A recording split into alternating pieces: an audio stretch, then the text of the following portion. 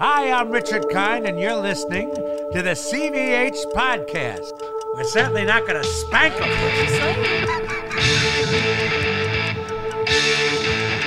Yes.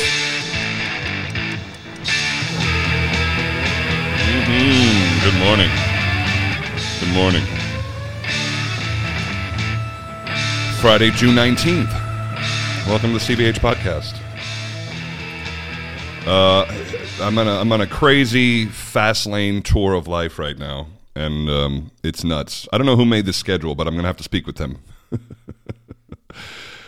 Commuting between Vienna and Munich sounds, in theory, like it should just be no problem, that you just, hop on a plane and you're there in an hour and boom, boom, boom. But the weather in late January doesn't play nice, and Deutsche Bahn trains goofed me up once I got there, blah, blah, blah. Nobody cares. The worst, most boring story you can ever hear is somebody else's shitty travel day. Like, we've all had shitty travel days, and so I'm not going to bore you with mine because I would bore myself just saying it.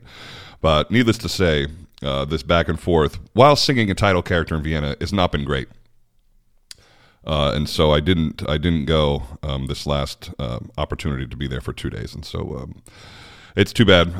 It would be good if I was in Munich for rehearsal, but we're going to catch up as soon as we get there. Hey, the show opens in 5 days, one way or the other. I have the video. And the AD putting the show up over there was just so efficient in getting it done so quickly, and he showed me everything in 2 days, which was probably a mistake because I felt okay. I felt pretty good about what was happening, and then I just was way too tired to make that turnaround after another performance. Anyway, the dawn felt great in Vienna, really great, and we made our show. We certainly made our version of it. I think at first I made the mistake of trying to be, or not trying to be, but allowing myself to sort of be put into something that was already made instead of bringing my own, not version's the wrong word, but my own personality to it. And my dawn is going to be different than somebody else's, and we all need to try and get towards what the director wanted, of course. But at the same time, you've hired me. That's a certain thing, and so if I'm going to put my square peg into a round hole, sorry, that's what she said. She did. It's not going to work. That first night they took the grays right out of my beard and took the grays out of my temples, and I thought, and I'm looking at myself, and it's like this sad attempt to look 10 years younger or 15 years younger. I'm looking at myself in the mirror, and it didn't work. It's not who I am now. It would have made sense then. In operas we have to suspend disbelief and all these things, and there was plenty of times where I played 90-year-olds when I was 15 and all that. But when it comes to the title character, when it comes to Don Giovanni and the version that's going to work for me physically, the one that works for me, the way I look, the way I feel, my confidence level, it's just gonna have to be the best when I just play myself, and that's fine for Don Giovanni. We're watching Don at his end, which would easily be a guy in his mid-40s. That makes sense. Somebody who went on some crazy womanizing tear in his younger years would probably be slowing down right about now. And so it makes more sense that I just play myself. And so for the second performance, I said, don't put any of that shit in my hair. Just let me be me. Let me be 45-year-old Don Giovanni. And of course they had no problem with it. The Mosque people here are so wonderful and just like, yeah, of course, whatever you need.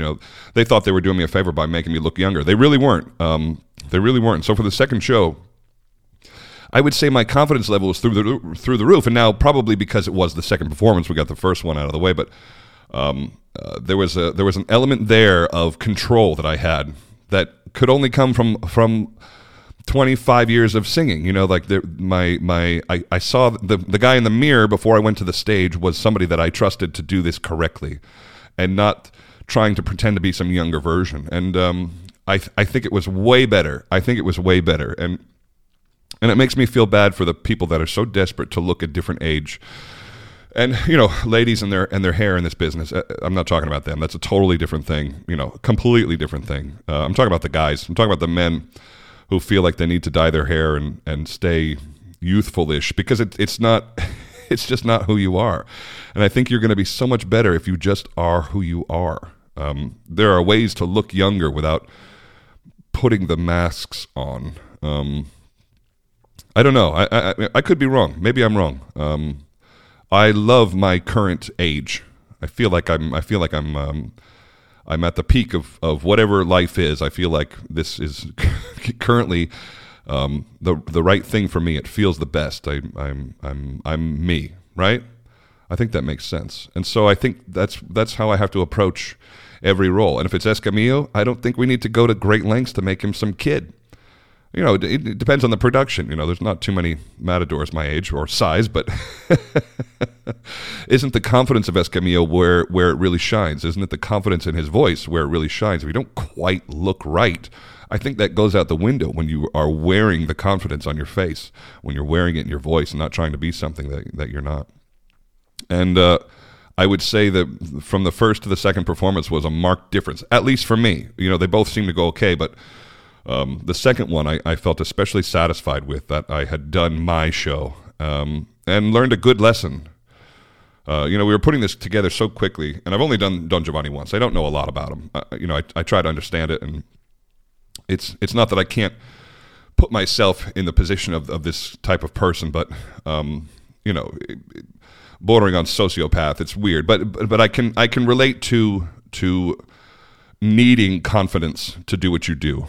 You know, we need a lot of confidence to do what we do. So I understand that part of him, and so, you know, walking into a production that only had a week and a half of rehearsal, really, when you count the number of days, you just have to sort of listen and go where you're told. But somewhere in there, I found that I was allowing myself to be pushed into the hole of my whoever did this before me, and that's their show, not my show.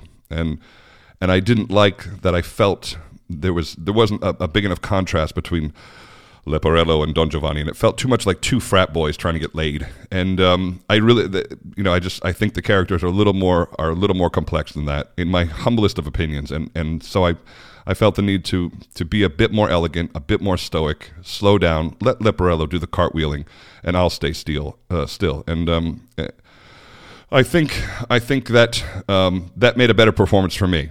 I don't know if the director would have loved me, but maybe if I had created it, he would have. But who knows? Who knows? Perhaps. I don't know Barry Kosky. I do respect a lot of his work. I would imagine that he'd want the singer to bring their version of it. Who knows? Who knows? I don't know. Maybe I'll meet him one day and he'll hate me. But I tell you this, the people were on their feet and they loved it. So to that end, I think we did our job. And that's really all it comes down to. And somebody asked me if I was nervous the other night. You know, you're singing, your debut at the Vienna Staatsoper is Mozart and it's Don Giovanni, and you're singing the title character. It's a big deal. Like, I'm not going to pretend it's not a big deal. It's a big deal. And somebody asked me if I was nervous, and I said, no, our job tonight is to tell the story and have fun doing it. And that's really what we're doing. We're genuinely having a good time telling this story.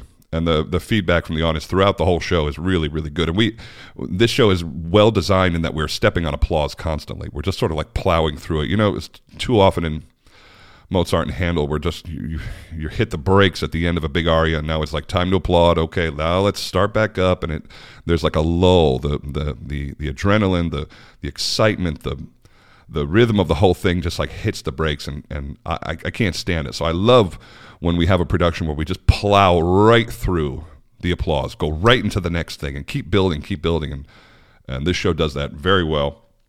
And so I think in the end, the audience saves their applause to the way end, and we felt very appreciated. I honestly, I wish we were doing 10 more. That would be, in my head, just to like keep developing this, keep finding new layers and adding to it. And, you know, surely there was a moment where I thought, I think this will be my last Don Giovanni. I don't quite get it. You know, we did it in Paris. It went fine. I didn't love that production either. I thought he was too passive and not, I don't know. I just think everybody should want him on stage, men and women, but alike. It doesn't have to be sexual energy. It just has to be like the energy of attractiveness. And I think the Don needs to smell everyone, male or female, as a potential something to take from them, something to get. It's not all getting laid. It's all just it's a consumption. He consumes everything around him. He's just constantly like smelling and tasting and breathing it all in. And I that's the energy I want to feel from him. And You can do that at any age. It's not.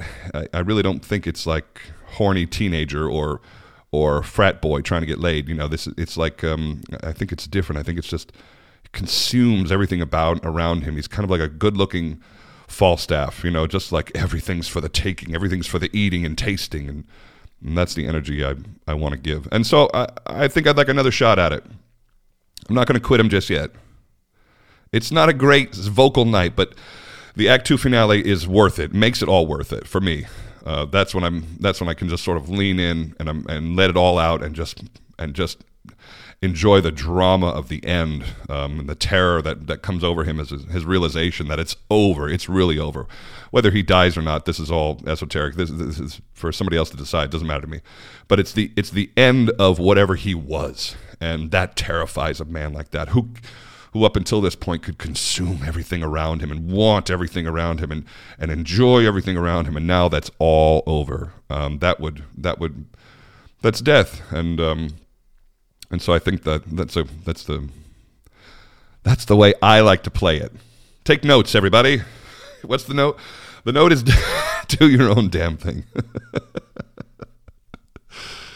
Oh, after this many years, I have to just trust that my instincts are good, or they're good for me. And I'm not malleable. I'll try anything. I want to meet everyone halfway. This is a collaboration we're trying to create together. And it can't be all one way or the highway from my side either. And I've witnessed it. I've witnessed singers who put their foot down and say it's this or it's nothing, and they're famous enough to get away with it. But that's not me. I want to meet halfway. If I have an idea and you have an idea and we're on the opposite side, let's try the middle. Let's go for the middle, right? That's what the world needs to do. Just meet in the middle, guys. Everything's too extreme. I can't look at TV and American politics. I can't. I can't do it. I don't want to see or hear any of those people. I can't stand any of them. And it's just everybody who, if they're talking, they're lying, and the egos present are just, nothing short of remarkable. And so, everybody speaks in these humongous extreme. It's all this or it's all this. And if you're not with me, you're my mortal fucking enemy. And it just can't be the way. It can't be the way. Maybe when you reach middle age, you realize the middle is where it's at. When you're young, you're extreme. When you're old, you're extreme. And when you're in the middle, you're in the middle. I'm going to try and remember this. I couldn't have known when I was a kid that the middle was the place to be. But as an old man, hopefully I'll remember the middle is where it's at. The middle is where we get stuff done, where change can happen, but reasonably and without violence, without rhetoric, without extreme speaking. And it's true not just of politics. It's true of life. It's true of the choices and the dealings that we make in this world, and the things that we need to do. And how much of my early years were spent in this fury of extremity. I was so singularly focused on obtaining something, and I think it was the only way. I think it's why it worked. But there was probably a balance at the time that could have also been, I don't know, maybe not. I can't say that now because what I did worked, but there was a lot of fun that I skipped out on because I was just so focused on doing the thing that I wanted to do. And look, it worked. So maybe it is the only way. But where I am now, the balance seems to be what's better for me. Certainly, what's better for my family and for my brain and for everything else. I think my major focus right now in my career is manageable growth. Manageable success. How do I maintain my level without being overstretched and this bouncing between cities, doing two productions while I've still got the third production of Hoffman still in my memory, and I've got the Don Quixote score on my desk that I haven't even touched because of all these other things that are going on. You're just like, all right. Burning the candle at both ends was fine when I was 25. I'm not sure it makes sense now, and so I'm breathing slower. I have a cardiologist. we gotta we got to maintain. You want to like make sure everything's running well. Keep the engine running. You can't run a Ferrari in the red all the time. You gotta back that thing down. Keep it in the garage nice. Who knows? Yeah, I got another performance tomorrow of Don Giovanni, and that'll be it. I'm definitely coming back here. I've got a couple things, maybe more than a couple. Find out soon. But I like it. I like this audience. It's a tourist audience. For sure it's a tourist audience. I mean, there's obviously a Viennese public that consumes opera constantly, but a large portion of the tickets, I think, are travelers. And so there's almost a bigger responsibility to give them the most authentic experience. You need this to be great. This has to be great. If we're only getting people for the first time, or maybe even the only time, it has to be great. And so there's a pressure there that I'm enjoying. I like it. I like this company. They've got the right people running it. They've got the right teams running it. We put this thing up quick. It was not easy to put this thing up quick, and we did it. And it's a testament to the work ethic of the house, which I've really appreciated, and they seem to appreciate me. Yeah, moving on to Munich. A couple of Lucias. That's it's kind of a shit show too. The soprano canceled, so we're putting up a new soprano, and she's new to the role, and I've been traveling. The baritone's been traveling.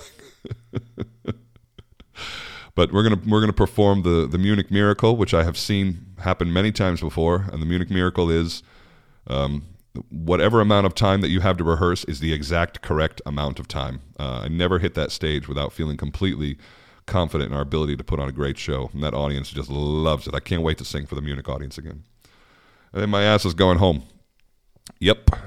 Well, that's not true. God damn it. A few days in London so I can stay within my Schengen rules, and then one concert of Don Giovanni in Paris. But then I'm going home. The first week of February, I'm going home.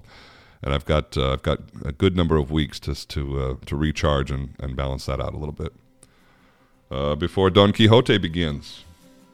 Blah, blah, blah. Had to get it out. I love you for listening, but you knew that. January 19th, 2024. All right, everybody. Thanks for listening. We'll see you next time. All right, bye. I've been through the desert and I've been across the sea. I've been walking through the mountains. I wandered through the trees for her. I have been trying to find her, wanna give what I've got. She lit a fire and now she's in my head.